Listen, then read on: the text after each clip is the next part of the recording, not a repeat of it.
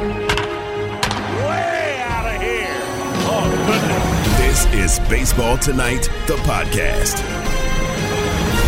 This is the Baseball Tonight podcast for Friday, June 17, 2022, and today will be better than yesterday. I'm Buster Olney, working from my home in New York. Taylor Schwenk is working from his home studio, his new home studio in the foothills of Connecticut.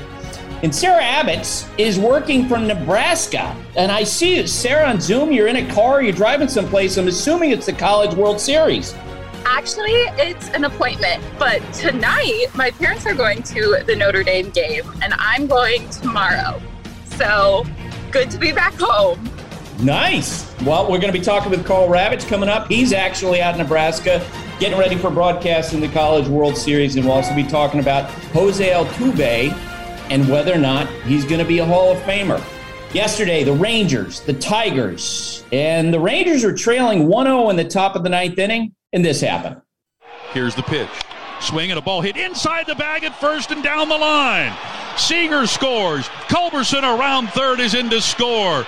Being waved home is low. Here's the relay throw. Nathaniel slides and scores. Duran goes to third, and the Rangers lead 3-1. Yep, that sound from 105.3. The Fan. Ranger players are going crazy, and for the Tigers, the hits just keep on coming. The Mariners and Jesse Winker agreed to a 2-year deal. This way they avoided arbitration. Winker is now signed through the 2023 season. So that was good news for the Mariners. Later in the day, it got bad. Here was Mike Trout. Here's the next pitch from Kirby, and Trout swings at that one, lifts it in the air. That ball's hit well out into right center field. It's out by the wall, and that ball is gone. Mike Trout has homered. Goes the opposite way. Trout has had tremendous success against the Mariners in his career. That's the 48th homer he's hit against them. And Mike Trout has given the Angels the lead here in the third inning. It's now 2-0.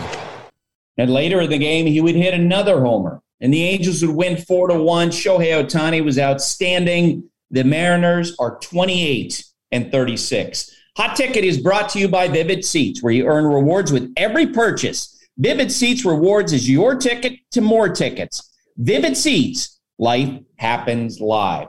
The best play of the night was made by a kid with a glove at the Nationals game. Kid was probably 8 or 9 years old. Give a listen to this.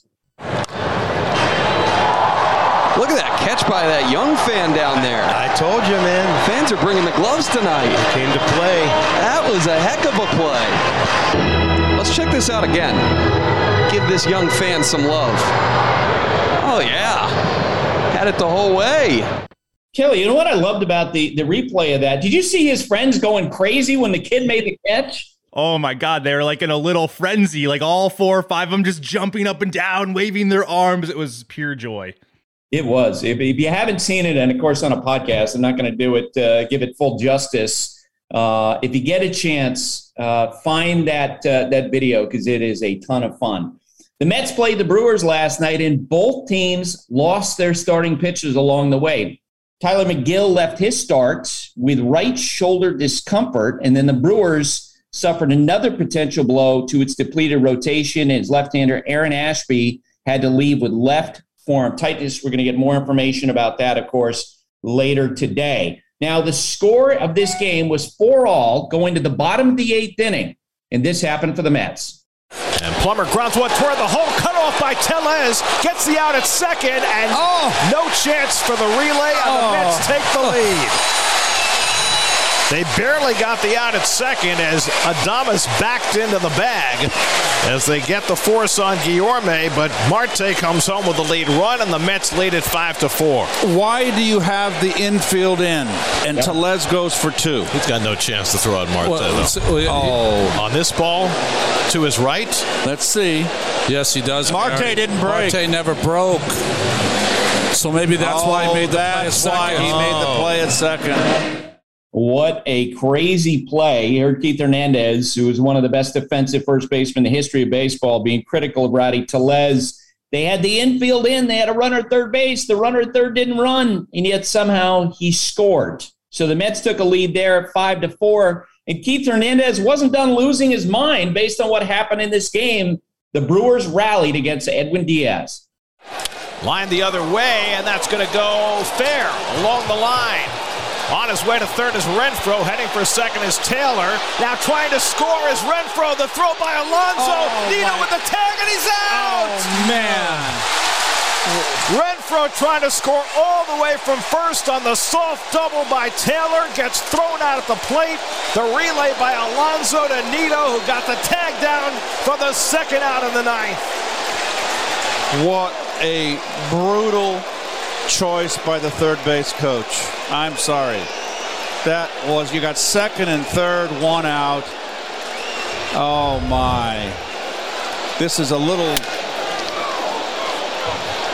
flick, inside out down the line. The ball's too close to send him here. Nice relay by Pete, and that is just, you can't, it's second and third, one out. With Yelich coming up. Oh my. Brewers are challenging the call. Yep, and they would lose that challenge. That was Jason Lane, third base coach for the Brewers. It was not close at home plate. The potential tying run cut down. And what Keith was saying is that if they hadn't sent the runner, they would have had second and third and one out with Yelich coming to the plate. So the Mets win that game. The Yankees played the Rays. They were tied 1-1, bottom of the ninth inning, and this happened. The 2-1. High fly ball, deep right center. There it goes. See ya. Ball game. Rizzo and the Yankees are in seventh heaven. They've won their seventh in a row as they sweep the Rays right out of the Bronx. Michael Kay on the Yes Network. The Yankees are 47-16. They're on a pace to win 120 games. Taylor, what else you got? Buster, the Golden State Warriors are your 2022 NBA champions. And last night, Brian Windhorst and Zach Lowe were on the floor of TD Garden following Game 6. The guys discussed the level of difficulty for the Golden State Warriors to win this title. Draymond showing up big time. The Warriors savoring this one, this being the crowning moment of Steph Curry's career. Boston looking totally discombobulated. Tatum struggling down the stretch. And how many times Clay has said, holy cannoli before. It's a great podcast. I'm saying that I haven't listened to it yet, but I will be listening to this weekend because that's just a great show that these guys are doing over there. So that's the Hoop Collective with Brian Windhorst and the Low Post with Zach Lowe. You can find those shows wherever you listen to podcasts. You can now stream the most MLB games on DirecTV without a satellite dish. Yes, the clutch hits, the strikeouts, grand salamis, web gems, with nothing on your roof. So whoever's up there, whether it's roofers, Santa, birds, old-timey chimney sweeps, moody teenagers, thrill-seeking raccoons, you name it, they won't find a satellite dish. But you will find your MLB games on DirecTV. That means DirecTV is your home for baseball this season. Root with nothing on your roof.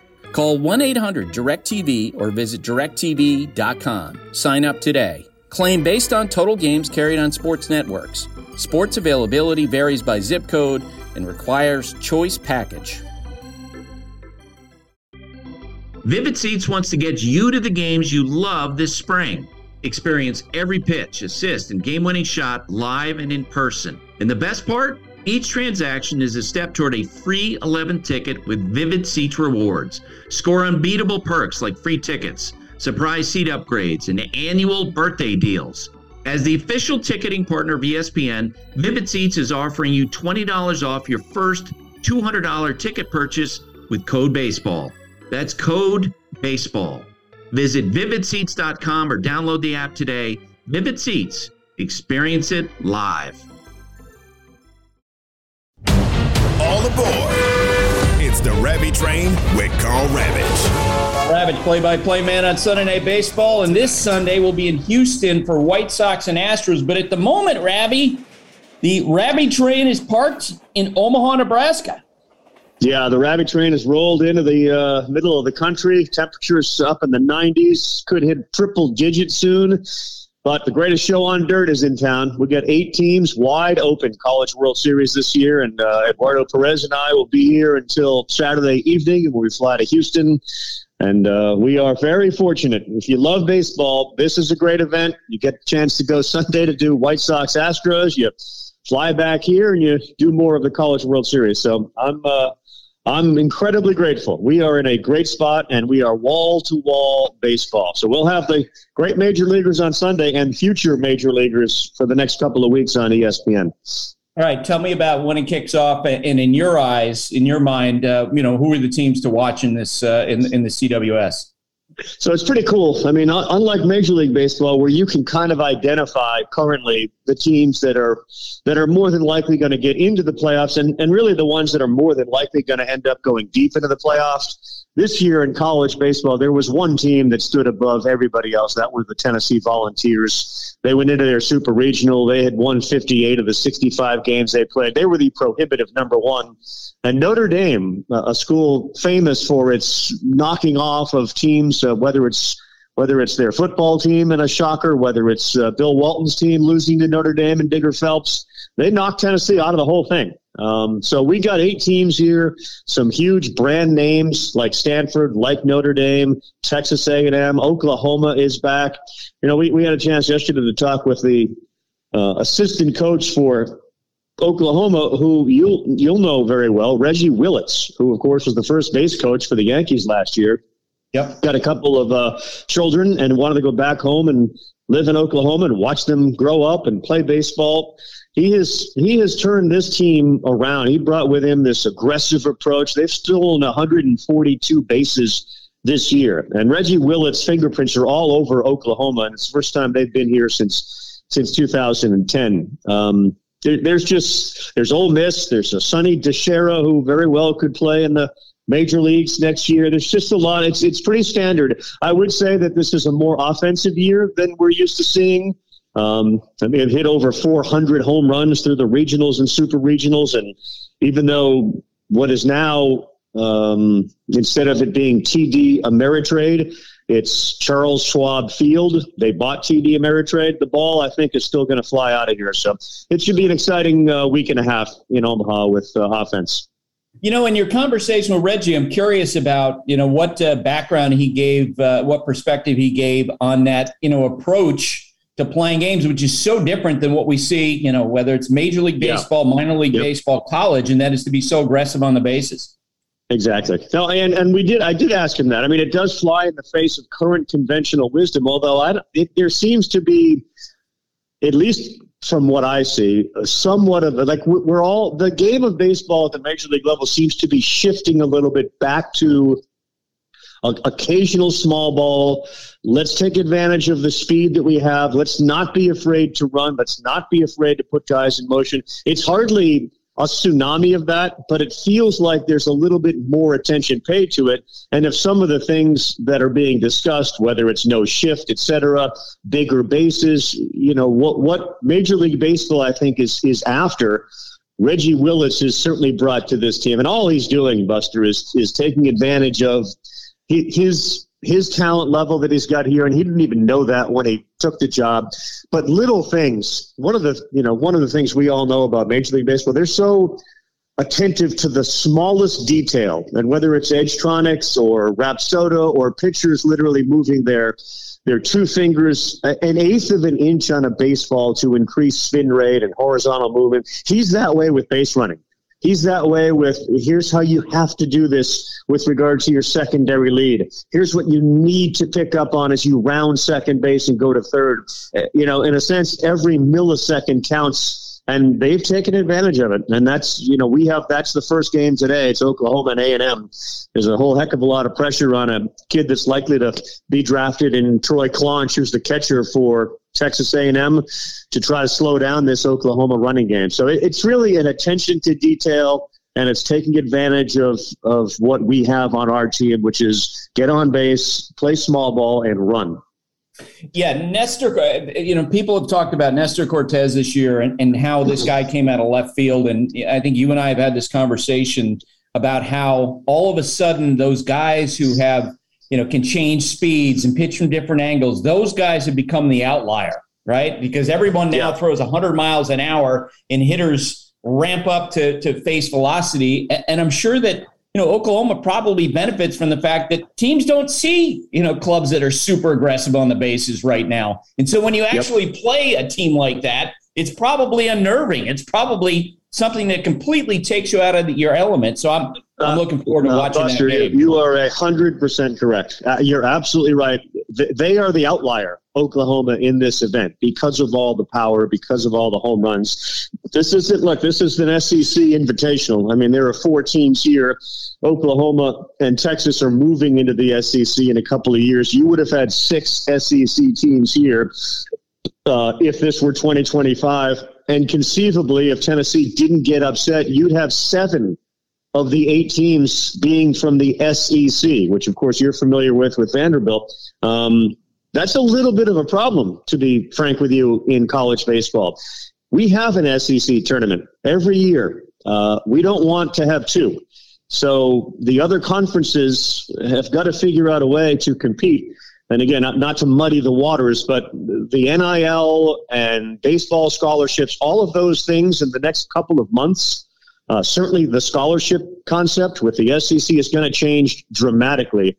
And if only the SEC or 1 or 2 conferences adopt the idea that we're going to go from 11.7 scholarships to 25, will immediately change the landscape. And if it's just the SEC, you could go from the SEC tournament in Hoover, Alabama, to another SEC tournament in Omaha, Nebraska. And that's not great, and I love the SEC, but that wouldn't be great for college baseball.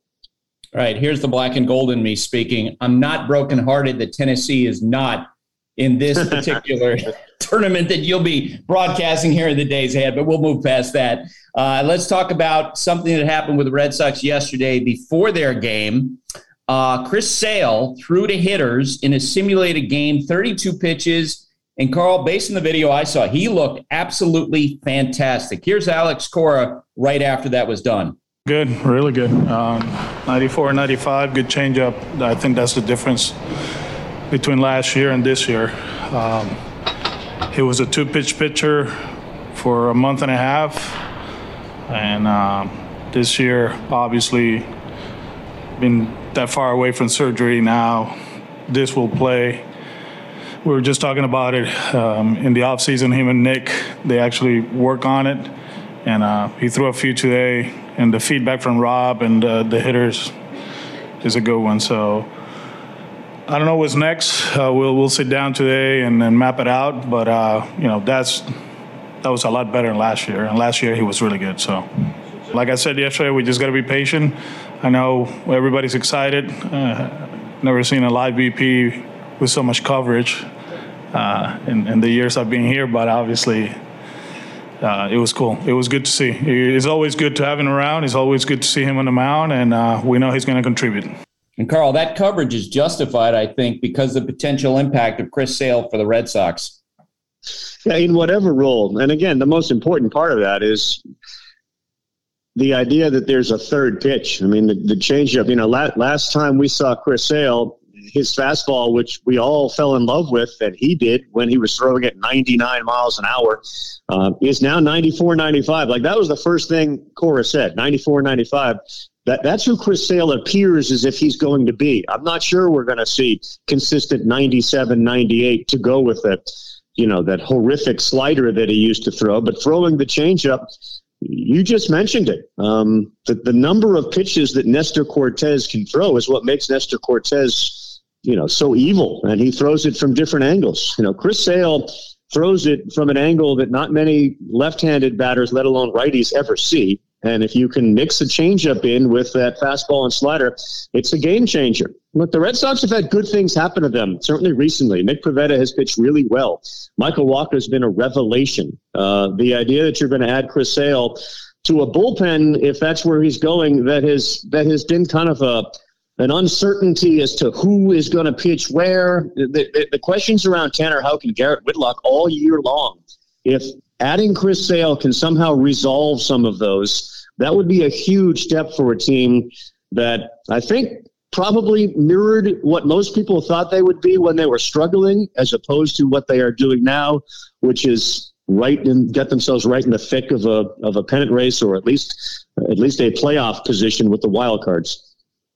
Yeah, and if you look at the standings, you're feeling pretty good if you're the Red Sox, despite that terrible start about potentially making the playoffs. I think, Carl, because the polarized nature of the American League this year, you have a team like the Yankees on a pace to win about 120 games. But on the flip side of that, Oakland is absolutely terrible. Kansas City's terrible. The Tigers are a shock to me. The Orioles have gotten better, but that's like their grade going from an F to a D.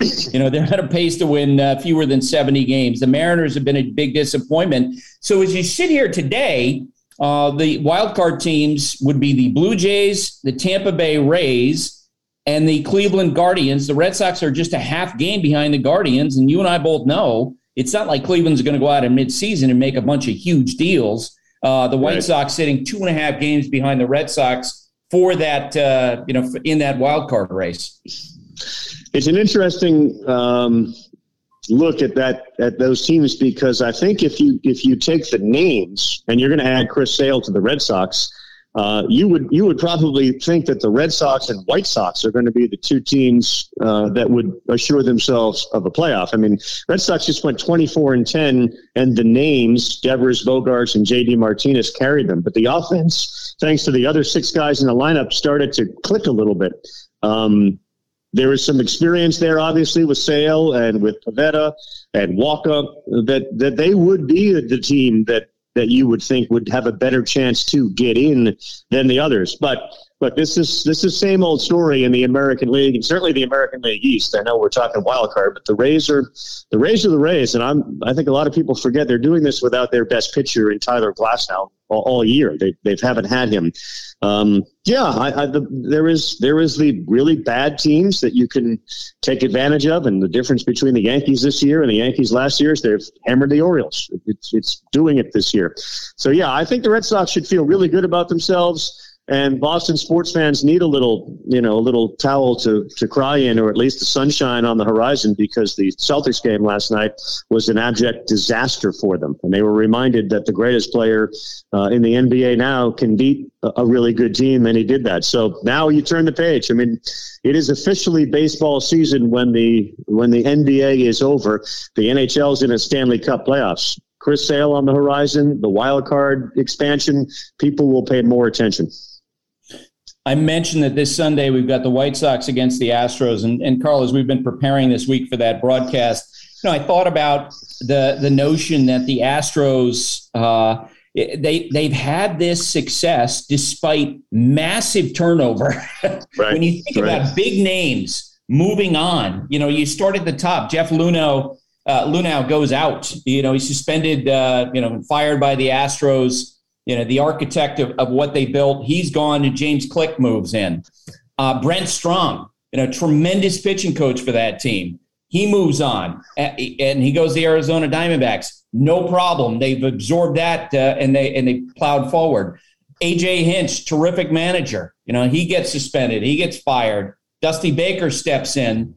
You saw Carlos Correa leave. Jeremy Pena came in to play shortstop this year. He's been absolutely terrific.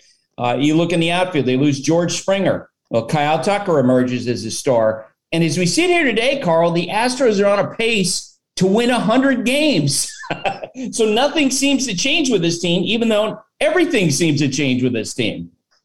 Right. So the Astros are to baseball what the Patriots are to the NFL. Now, I understand that Tom Brady and the Patriots – I understand they won a lot more Super Bowls, but look, there's been a bit of a dark side to the Astros, and yet they are consistently good. They're sort of the Tampa Bay Rays, but better. They just continuously win. The formula there is tremendous. They do identify players. They bring in great talent. They have a bigger budget. Justin Verlander is a sort of he's not defying gravity. He defies time. He looks better now, or as good as he's ever looked.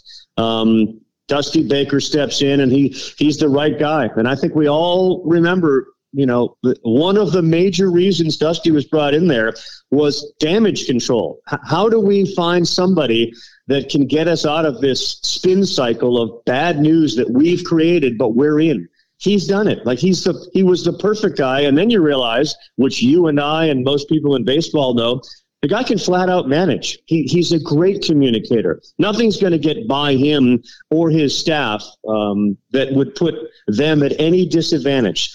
The Astros are reliable. You know, we do those the animations before each game. That's what the Astros is all about. We have liftoff again. We have no problem. They are in the stratosphere where they've been forever. And yes, many of the stars have left, but Dusty's got supernovas on his team in Kyle Tucker, in Altuve. And, you know, I saw yesterday where Aaron Judge said he's not going to do the home run derby. The guy I want to see in the home run derby is Yordan Alvarez. How good is Yordan Alvarez? And he's in the middle of everything the Astros do. We've seen it for years. He's unbelievable. So the Astros, to me, are as consistently, it's not even good. I mean, they're borderline excellent every year that we've seen them. And I know anytime you mention the Astros in excellence, there are going to be daggers coming at you like, wait a minute, they cheated. I get that. They apparently are not cheating this season, and they're still on pace to win 100 games, and they're hardly the only team that ever tried to bend the rules in an effort to win. And I think they've paid the price that they were required to pay. The guy who's going to wear the mic for us this weekend, I'm really excited about this, is Jose Altuve. And I'm sure, Carl, during the course of the broadcast, we'll talk about his Hall of Fame chances, because sometime next year he's going to get career hit number 2,000. He's won 3 batting titles. He won an MVP in 2017. Look, one of the most ridiculous Hall of Fame votes that I ever saw, and I think you'll agree with me on this, when Roberto Alomar didn't get in his first year of eligibility, I was like, are you kidding me? This is someone who completely changed the way that middle infielders played. He was a transcendent talent, and yet he didn't get in first ballot. And you and I know the reason why, because he had that spitting incident at the end of the 1996 season. And I think the voters penalized him by keeping him out in that first year. And I kind of wonder if that's going to be what happens with Altuve. I don't think there's any doubt by the end of his career, he's going to have Hall of Fame credentials. But you do wonder if he's going to be the first of the Astros players to feel a little bit of historical backlash when his Hall of Fame candidacy comes up. What do you think?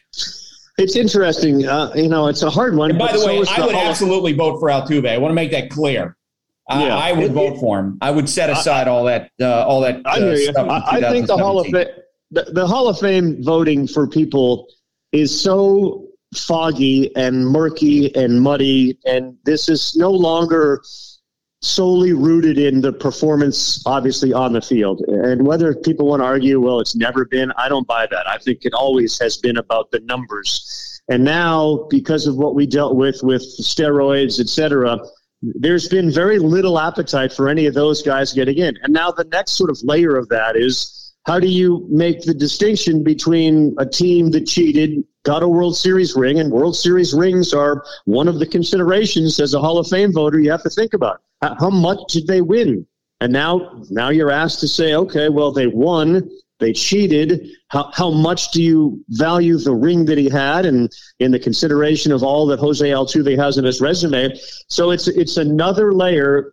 And are you willing to say that's different than those that use steroids? And if so, to what extent is it different? And how much do we detract Jose Altuve from, having somebody beat on a barrel to help them get the pitches? And I don't vote. I really wish I did. But for me, I would take the numbers. And then the similar argument that the non-analytic folks, Joe Madden, or at least I'm not all in on analytics I'd have to say there is an eye test here. Was Jose Altuve one of the greatest second basemen of his generation? Was he uniquely qualified as a hitter, that he did things others didn't? Did he play on championship teams? Like, all the answers for me end up being more yes than no. And I would vote for Jose Altuve into the Hall of Fame. But again, the same way that people who vote for Bonds and Clemens are going to get hammered, because you are making a judgment that other people are unwilling to make. I would vote for him too. I understand there's be a bunch of pushback, but between the numbers, his defense, in a lot of ways, who he is as a person. We know how affected he was by the crap that they created for themselves. I vote for him, Buster, for all those reasons, and yet I don't have a vote. And of course, everybody who was on that team who's talked about what happened in 2017 has said Altuve didn't participate. He didn't have any interest in participating. Another part of his Hall of Fame resume, Carl, is going to be his postseason success. There's a chance that Jose Altuve, who's as tall as our friend Tim Kurkjian, is going to end his career as the greatest postseason home run hitter of all time. He's got 23 home runs in 79 postseason games. Think about that. Pretty amazing. So I'm sure, that some of that will probably come up in conversation, like, who's taller, he or Tim Kurkjian, during when he's wearing the mic. Last one, we got about a minute left. I'm writing a piece on Monday about, if Aaron Judge goes into free agency and one owner with another team takes a serious run at him, who would you say, who do you view as potentially the biggest candidate? I've heard this, so I'll throw it out there. I tend to agree with it. I think the San Francisco Giants, with their experience with Barry Bonds, I think that they're that team that would be willing to do that. They recognize the value of the great home run hitter. It's an unbelievable fan base. It's a wonderful ballpark. He's from that area. That to me would be the team, other than the one that he plays for. And it's hard for me to think that they're going to let that guy get out of there. But look, Buster, one of the things that we've had conversations around here in Omaha has been around the willingness to pay one player, $35 to $40 million, and how one player, certainly in college, it doesn't really resonate like it does at the major league level, but the facts are the same. One player doesn't win World Series. One player doesn't put you into a position to win. We just left Anaheim. Mike Trout's the best player that we've ever seen play. They haven't been to the playoffs. They don't. One guy doesn't do it. The Red Sox have had success without Mookie Betts. Throw Mookie Betts onto the Dodgers, he makes them better. But if you were the Pittsburgh Pirates and gave Mookie Betts $35 million, it doesn't change the fate of the Pittsburgh Pirates until you put other pieces around him. So hard for me to think that the Yankees don't re-sign him, but I get stuck on one guy doesn't make that big a difference. Now, the Giants are close. They're really good. You add Aaron Judge, you've got a chance to win a World Series. I would say San Francisco. Yeah, and by the way, they have one player, the Giants do, under contract for 2024 and beyond, and that's DeSclafani at $12 million. Another team that I'm kind of wondering and watching, because all you need is one player to confirm for fans why they're going to this ballpark, the Chicago Cubs, who I know are going to be looking for a center fielder. Yeah, sure. It's going to be interesting. We got a ways to go before we dig into that. All right, Carl, have fun at the College World Series, and I will see you over the weekend. That sounds good, Buster. Thank you. Dogs are an important part of our lives, and keeping them protected is a top priority, especially against nasty parasites. That's why you got to check out NexGard Plus, Afoxolaner, Moxidectin, and Pyrantel chewable tablets. NexGard Plus chews provide one-and-done monthly protection that kills fleas and ticks, prevents heartworm disease. Plus, it treats and controls roundworms and hookworms. That's a whole lot of protection packed into a delicious beef-flavored soft chew designed to make monthly dosing easy and enjoyable. So the next time you're at the vet, ask about NexGard Plus chews. They're the one-and-done monthly parasite protection you want for your dog. Used with caution in dogs with a history of seizures or neurological disorders. Dogs should be tested for existing heartworm infection prior to starting preventive. For the ones who get it done, Grainger offers high-quality supplies and solutions for every industry, as well as access to product specialists who have the knowledge and experience to answer your toughest questions. Plus, their commitment to being your safety partner can help you keep your facilities safe and your people safer. Call, click Grainger.com, or just stop by. Jumping into the numbers. This is Himbo Knows on Baseball Tonight. Hembo is Paul Mbekiti, a researcher at ESPN. There's a honcho on the show, Get Up. He says he's a head honcho. Hembo, before we got started on the podcast, what Taylor said is that your primary responsibility there is to collect Mike Greenberg's dry cleaning. What say you? Well, Taylor, you're oversimplifying my role. There's not only dry cleaning, obviously. There are any number of issues that might arise with his Mercedes-Benz. There might be things that could come up in terms of his dog Phoebe. So there are any number of things that you neglected to include there as part of my daily responsibilities. But yes, you did get one of those things right, but this is a multifaceted thing. You should reference my LinkedIn page next time you look to take a shot. I'm so sorry. And you know what? Honestly, I'm throwing stones from glass houses because I am Buster's personal secretary. I answer all his emails. Oh, don't even try to go there. Oh my goodness. Even Hembo's laughing because he knows, but I am writing down some notes here. Paul Mbekiti, dog sitter, car washer. All right. So on Monday, got it all. Or at the beginning of next week, I got a story coming out about what teams in the upcoming offseason might be interested in Aaron Judge. Because as I wrote in the piece, the old refrain goes, all it takes is one team. And I think you could come up with a pretty good list. For example, I was just talking with Carl Ravitch, and I mentioned the Chicago Cubs are really interesting to me. Like if you want to have that one anchor of your franchise who's going to ensure that, fans are going to come out and do, beer cup snakes for years to come, Aaron Judge could be that guy. I, made a case for the Red Sox. You can make a case for the Mets because Steve Cohen doesn't seem to care how much money he spends. The San Francisco Giants are a possibility. The Yankees are a possibility, among others. Hembo, what say you in terms of the future of Aaron Judge? Who would you see surprising all of us in the offseason? I don't think that you missed any team that would be obvious. To me, I would still handicap the Yankees as the favorite. They have exclusive negotiating rights until the day that he hits free agency. He's obviously having a season for the ages, and I think there should be mutual interest there, obviously, to reach a compromise.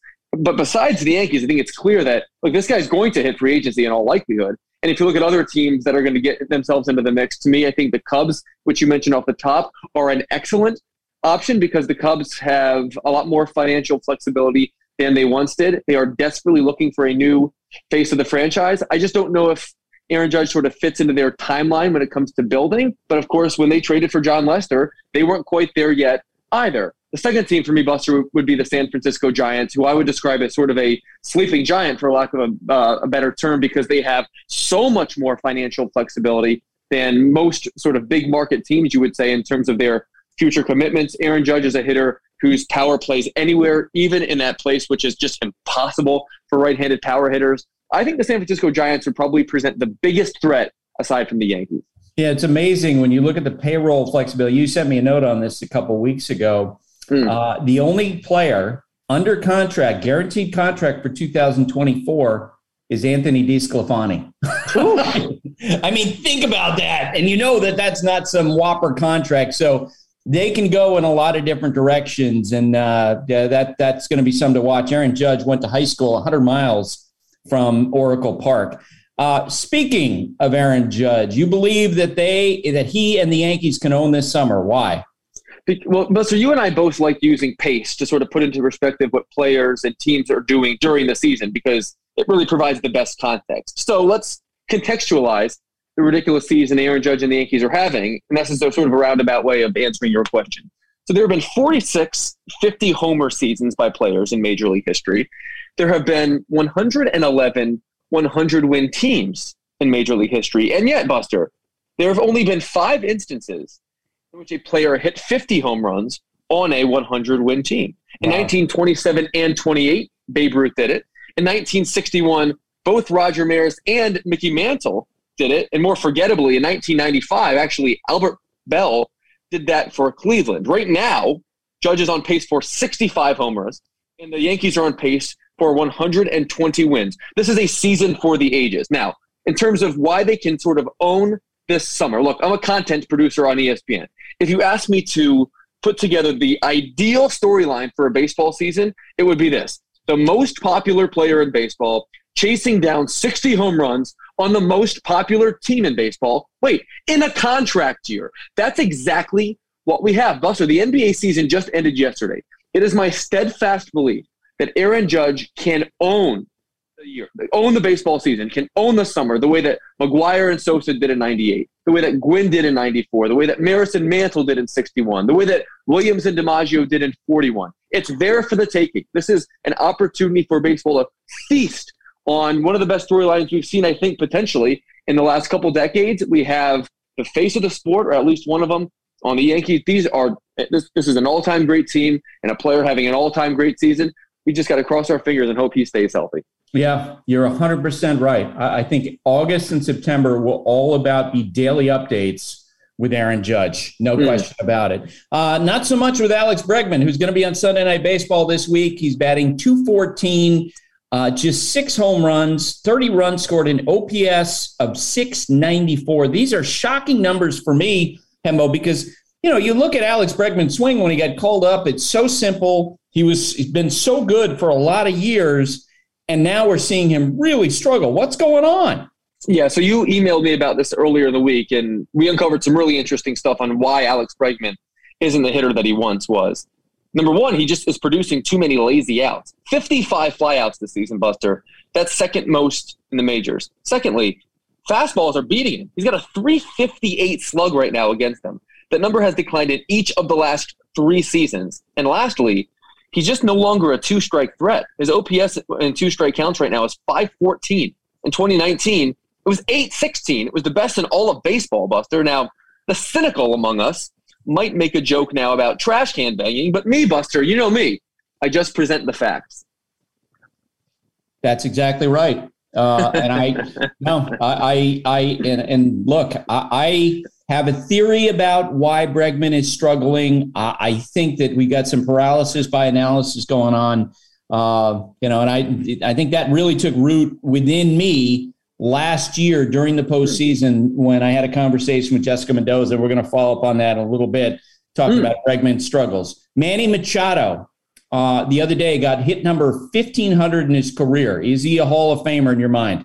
I think so. 1,500 hits. He had his 250th home run late last season, Buster. I sent you this note earlier in the week. That made him the 17th player in Major League history to reach both of those thresholds before turning 30. The only other active players to do that, Albert Pujols and Miguel Cabrera. Of course, they're both destined for the Hall of Fame. Among the other 14, 12 are in the Hall of Fame, with the exception of only Alex Rodriguez and Andruw Jones. The only other third basemen on that list are Eddie Matthews and Ron Santo. So Machado will cross the 50 WAR threshold sometime later this season. He's incredibly durable. He's missed 28 games, Buster, over the last 8 years. In my judgment, that's a profile of a Hall of Fame player, or at least a Hall of Fame player to be. What say you? There's no question about it. And I think especially, we talked with Alden Gonzalez about this yesterday, the changes that Manny has made in how he plays and how he prepares. When he was a young player with the Orioles, I heard that, teammates would nudge him and, hey, this is what we have to do. And conversation about the consistency of effort. And now you hear stories about how all in he is, which is great because, as you know, people evolve during their lifetime. And it feels like that he absolutely has done that. The last couple of weeks, you've been begging to talk about one of the best players on one of baseball's most disappointing teams. What do you got? Buster, there is a unicorn. I'm describing him as a unicorn in our midst. And his name is Julio Rodriguez, who I am convinced is on the fast track to superstardom. Let's play the pace game again. He leads the major leagues with 17 steals, and he's doing that with a batting line 20% better than the league average. So let's play that out, Buster, over a full season. I went back to 1980 to find rookies that led the league in steals and generated an OPS plus of 120 or higher. Here's the last 3 to do it. Tim Raines did it in 1981. Ichiro did it in 2001. And Mike Trout did it in 2012. That's the list. Sure, the Mariners are a wildly disappointing bunch, but you can't blame this kid. Obviously, Jared Kelenic was sort of and Kyle Lewis to a degree. These guys were supposed to form this sort of super outfield. Rodriguez is the only one sort of keeping up his end of the bargain.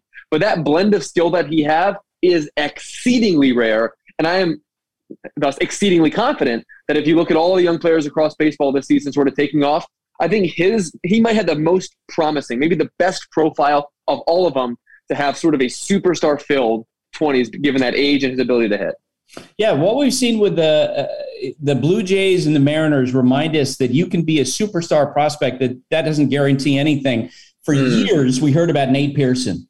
Nate Pearson's this, Nate Pearson's that. Nate Pearson throws really hard. And I remember talking with Dan Schulman before the debut of Alek Manoah, and what he told me was, this guy really knows how to pitch, and this guy has presence. And it turned out Alek Manoah is the better of the two. And you mentioned Jared Kelenic. I mean, it just hasn't happened so far. And maybe it will. That can turn around, but it turns out that the better player might be Mr. Rodriguez. All right, sir. Thanks for doing this, Hembo.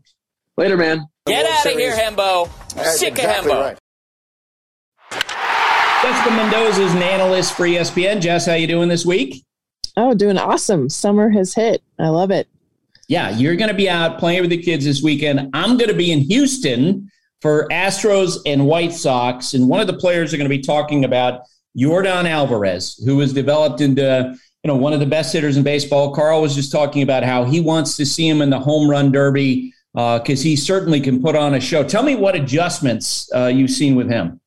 Well, it's really, pitch selection is always the biggest one, right? Chase percentage has gone down for him because of that, strikeout percentage has gone down, walks have gone up. But specifically, there was always an area, as is for most hitters. Okay, this is where I can get you out. For Yordan Alvarez, it's been up in the zone. And when you look at his last 2 years, especially leading into the postseason last year, if you look up in the zone, especially slugging percentage, like he might still be making contact with that pitch, but he was having a hard time driving anything that was at the top of the strike zone. It absolutely changed heading into October and then coming into this year. We're talking like numbers, like he had a 215 batting average. Now it's at 444. The slug has absolutely doubled in that same category.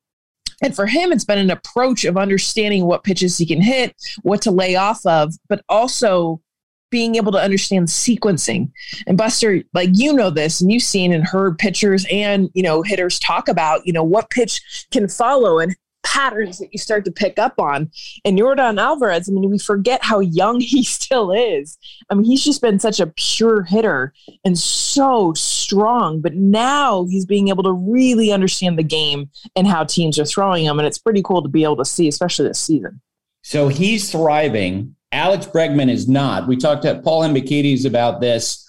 Bregman hitting 214. He's got an OPS of 694. As Hembo detailed, he's getting the ball in the air. He's not doing much with it. He's not doing that much with fastballs. And what really jumped out to me is I looked at the numbers. It really feels like that he's caught in between. And I know you and I talked during the postseason last year about paralysis by analysis sometimes with Alex, because you talk to Astros people and they talk about all the batting practice that he takes. What do you think? Yeah, he cares so much. This is the kid back at LSU that would stay after practice for hours and hours, just taking ground balls when he was a shortstop and just trying to almost overwork to get through things because he wants it so bad. And the unfortunate part about hitting is just that you have to be able to almost just completely eliminate all of that. Sometimes it's better to stay out of the cage, to stay out of all the stats and the numbers and the things you can do. And Alex Bregman just doesn't work like that. If he's not doing where he feels like the ability that he can be at, which, his expectations for himself are even higher than when he's even doing well. He feels like, okay, but there's still so much more I could be doing. That he's the kid that is there, out there early. He's there, extra batting practice, like you said, but he's also someone that will analyze video, numbers, all the things that players have access to. And I feel like it only hurts him because he is such a great talent when he's able to just see the ball, hit the ball. But it's so hard for his own mind because it gets in his way. Now, he wears number 2, as you know, because he was the second pick in the 2015 draft, and he was a little chapped about that. The guy who was number 1 in that draft was Dansby Swanson, Vanderbilt guy. And in the 45 games since April 28th, Dansby Swanson is batting .335, .397 on base, .547 slugging. And I was looking, Jess, today at some of the underlying analytics about him. It's clear that he's hitting the ball where it's pitched more, highest rate of his career, taking the ball the opposite field. But I also thought about a conversation I had with him at the outset of spring training, where, I said to him, you always do well in late inning situations. Like his numbers in his career from the 7th inning on are always better, have always been better coming into this year than his numbers in the first 6 innings. And he talked about how he worked with a mental coach during the offseason to talk about that. Like, how do I get what I do in the last few innings and under pressure and in these big spots earlier in the game? And how do you make that translate? As you know, he got off to a terrible start this year, but he's been crushing it as he moves along. And oh, by the way, free agent at year's end. Like, he is setting himself up so well. Yeah, well, and that's been Dansby throughout his career. I mean, he's had these peaks and valleys. And I mean, even when he was first with the Atlanta Braves organization, when he's traded from the Diamondbacks, as you mentioned, I mean, he was on every billboard. I mean, it was like, plus he's a Georgia kid. He's from the area. I mean, the pressure that he had, and talked about how he was able to manage through that, because he was honestly flat out awful when he was first in Atlanta because of all of that pressure. And so and I'm proud of him of understanding. We just talked about it with Bregman. And this is something I wish Alex Bregman would do. Ironically, I know you talk about them being the same draft class, but also same conference in college, how, they were always on opposing sides. But something that Dansby has always dealt with is the mental side. But he's understood that and gone and got help and been able to understand that just like any muscle you're working out in the gym, all the extra batting practice, everything you do, every athlete, and this, Buster, needs to work on that part of their game probably more than anything else once you get to that level. And Dansby is somebody, of course, being, married now to a professional soccer player, and, understanding kind of like the help that she's gotten. I feel like she's been a huge influence on him, on the access that they've gotten with the, even U.S. women's national team and the stuff that they're not afraid to talk about. And he's really talked about the influence of that too. Yeah. In fact, it's funny you say that. When I reached out to someone within the Braves organization recently and said, hey, what's going on with Dansby? He talked about the influence of his wife, like as someone who, that relationship helping him to grow as a player. The Padres are in first place in the National League West. That is a shock. Tell me what you're seeing in them. It's been cool. Like, I mean, in this day and age, right, when you feel like every starting pitcher is going down, and, it's just like every team's kind of struggling, especially this season, because, with the season starting a little bit later with the lockout, we saw injuries early on. And then here are the Padres with a 7-man rotation. I mean, it's the plethora of riches. And we forget, how great and the expectations for this team were last year, right? And then they completely imploded. And if you were to put at the top of the list why this implosion happened, it started with their starting rotation. I mean, the injuries that went down, the guys that just did not pitch to their capabilities, and now we're seeing the opposite. Of course, the front office went out and got even more dudes to be able to fill those spots, and now with them being more healthy this year, and then, Joe Musgrove having the start. I was just watching him last night, and the filth that he was throwing. I think it was his 12th consecutive quality start. It's the most, I think, within that organization they've ever had. Every start that he's given them, and the length. So that's what it's impressed me the most, is when we talk about great starting pitching, but when you have a 7-man rotation, what we're seeing with the Padres, Buster, is they're going 7 innings plus. I mean, that's like almost like knock you over, like fall down. I mean, what organizations are having starting pitchers giving you that length? And then, of course, that's bleeding into the bullpen, giving them more rest. They're not having to pitch as many innings. So without Fernando Tatis Jr., in their lineup, we thought that this was a team that definitely would not be in first place, but definitely would not even be contending the way that they are. But to see Manny Machado and, step up into that place. But to me, it's definitely been that starting rotation, and shoot, a 7-man rotation. It's pretty cool to see. So I'm really curious. Last one for you. I'm really curious about how Fernando Tatis Jr. is going to be brought back into the lineup. As you know, he has been a shortstop through so much of his career, but he's also had a lot of ups and downs defensively. And the Padres off to this great start. Part of that strength is the shortstops have performed really well. They tied for 4th in the big leagues in defensive runs saved. A lot of consistency so far at that spot. And I think FTJ, everyone would agree, is not consistent at shortstop. Now, it's not like Bob Melvin has never had a shortstop who struggled somewhat defensively, as Marcus Semien early in his career made a lot of errors. But I'm really curious about how the Padres do this. What do you think? I'm not as worried about it just because I feel like this is a talent, obviously, that's ridiculous. But you're going to live with whatever defense and just say, you know what, the guy. No. But I think Fernando Tatis Jr. has so much upside still defensively. I mean, you see the plays that he can make. It's really sometimes just the simple plays. And that to me is something that can be worked on. It's like he's so over the top with the way that he plays the game. So getting to that 5-6 hole and making some of these incredible plays, but sometimes the simplest stuff, I mean, he's throwing the ball into the stands or he's bobbling it. I feel like that stuff with repetition and being able to have the right manager to be able to get with him and understand that. I think Fernando Tatis Jr. isn't what we've seen defensively, and that's the end all be all. I think this is definitely a player that's going to improve defensively. And I mean, obviously with the bat that he's bringing, of course, you're going to give him the opportunity.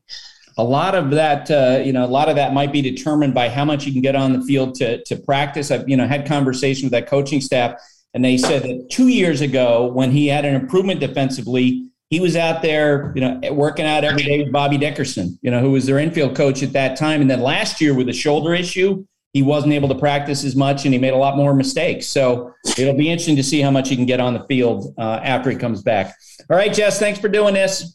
Yes, absolutely. I'll probably see you. I'm doing baseball tonight leading into the game. So usually I get to see you from afar as we do the interviews pregame heading into the game. Awesome. Bleacher Tweets. Alrighty, Buster. Bleacher Tweets for a glorious Friday. First up, Joe at JaTaiJo87 writes in, my son just finished a Little League game that he entered as a pinch runner. In his only at bat, he reached first on a strikeout in the dirt. He finished 0 for 1, 1 strikeout, 6 stolen bases and 2 runs. How about just a moment to appreciate the joy of watching Little League?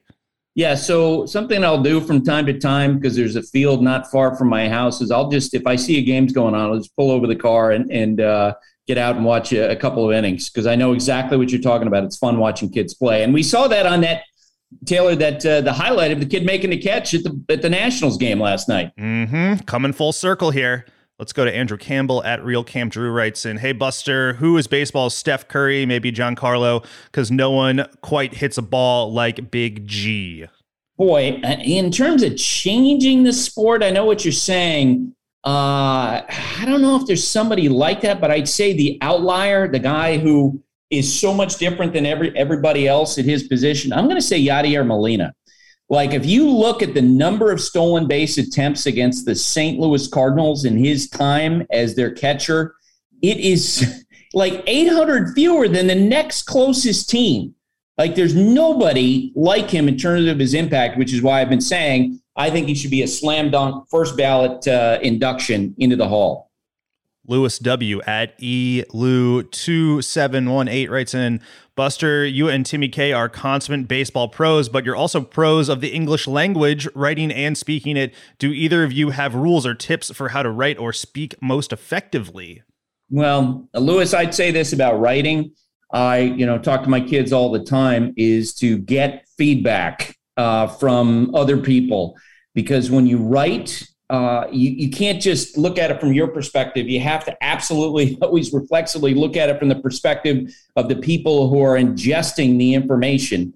And if they don't get it, and you get some negative feedback from the folks who are reading it, if they don't understand your point, then you're going to have to make some changes. Kyle Benning is going to shut things down for us this week. At Kyle_Benning writes in, there are currently 6 teams with winning percentages in the 300s. Which of them finishes the year with the most losses in Major League Baseball? Nationals, Reds, Cubs, A's, Royals, or Tigers? And he finishes, Taylor, your Orioles look good in comparison.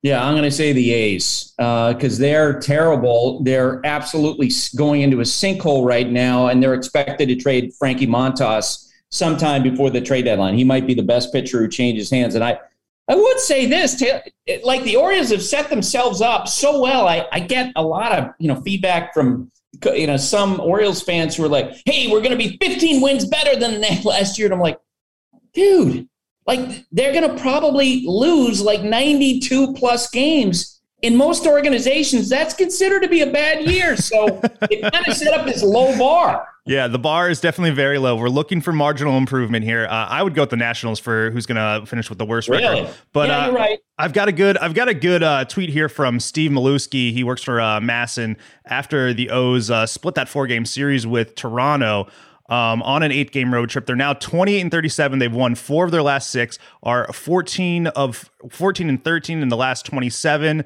They are 9-7 in the last 16 versus the AL East. Tyler Wells, he had a good game last night, and they're 22-23 in the last 45 games. So, a tiny shred of optimism, Buster. It's not all bad. And Alex Cora, when I was at Fenway Park a couple of weeks ago, he was talking about how the Orioles pitching is getting better. But as you and I have talked about, with this issue going on with their ownership, the big overriding question is, will that affect how much they spend? Because that's what's going to have to come next. You have all these older players on the current roster. They're going to have to replace all those guys. Will they spend money and grow the payroll as they support this group of prospects graduating into the big leagues? Sign the lease. Angelo's family, sign that lease on Camden Yards and we'll get off your back. Thanks for writing in, everyone. # Bleacher Tweets on Twitter while you're watching games this weekend. That's it for today. That's it for this week. My thanks to Ravi, Jess, Hembo, Sarah, and Taylor. Have a great day, everybody. Thanks for listening. Stay safe. And remember, hate and inequality based on skin color is something we need to fight against every single day.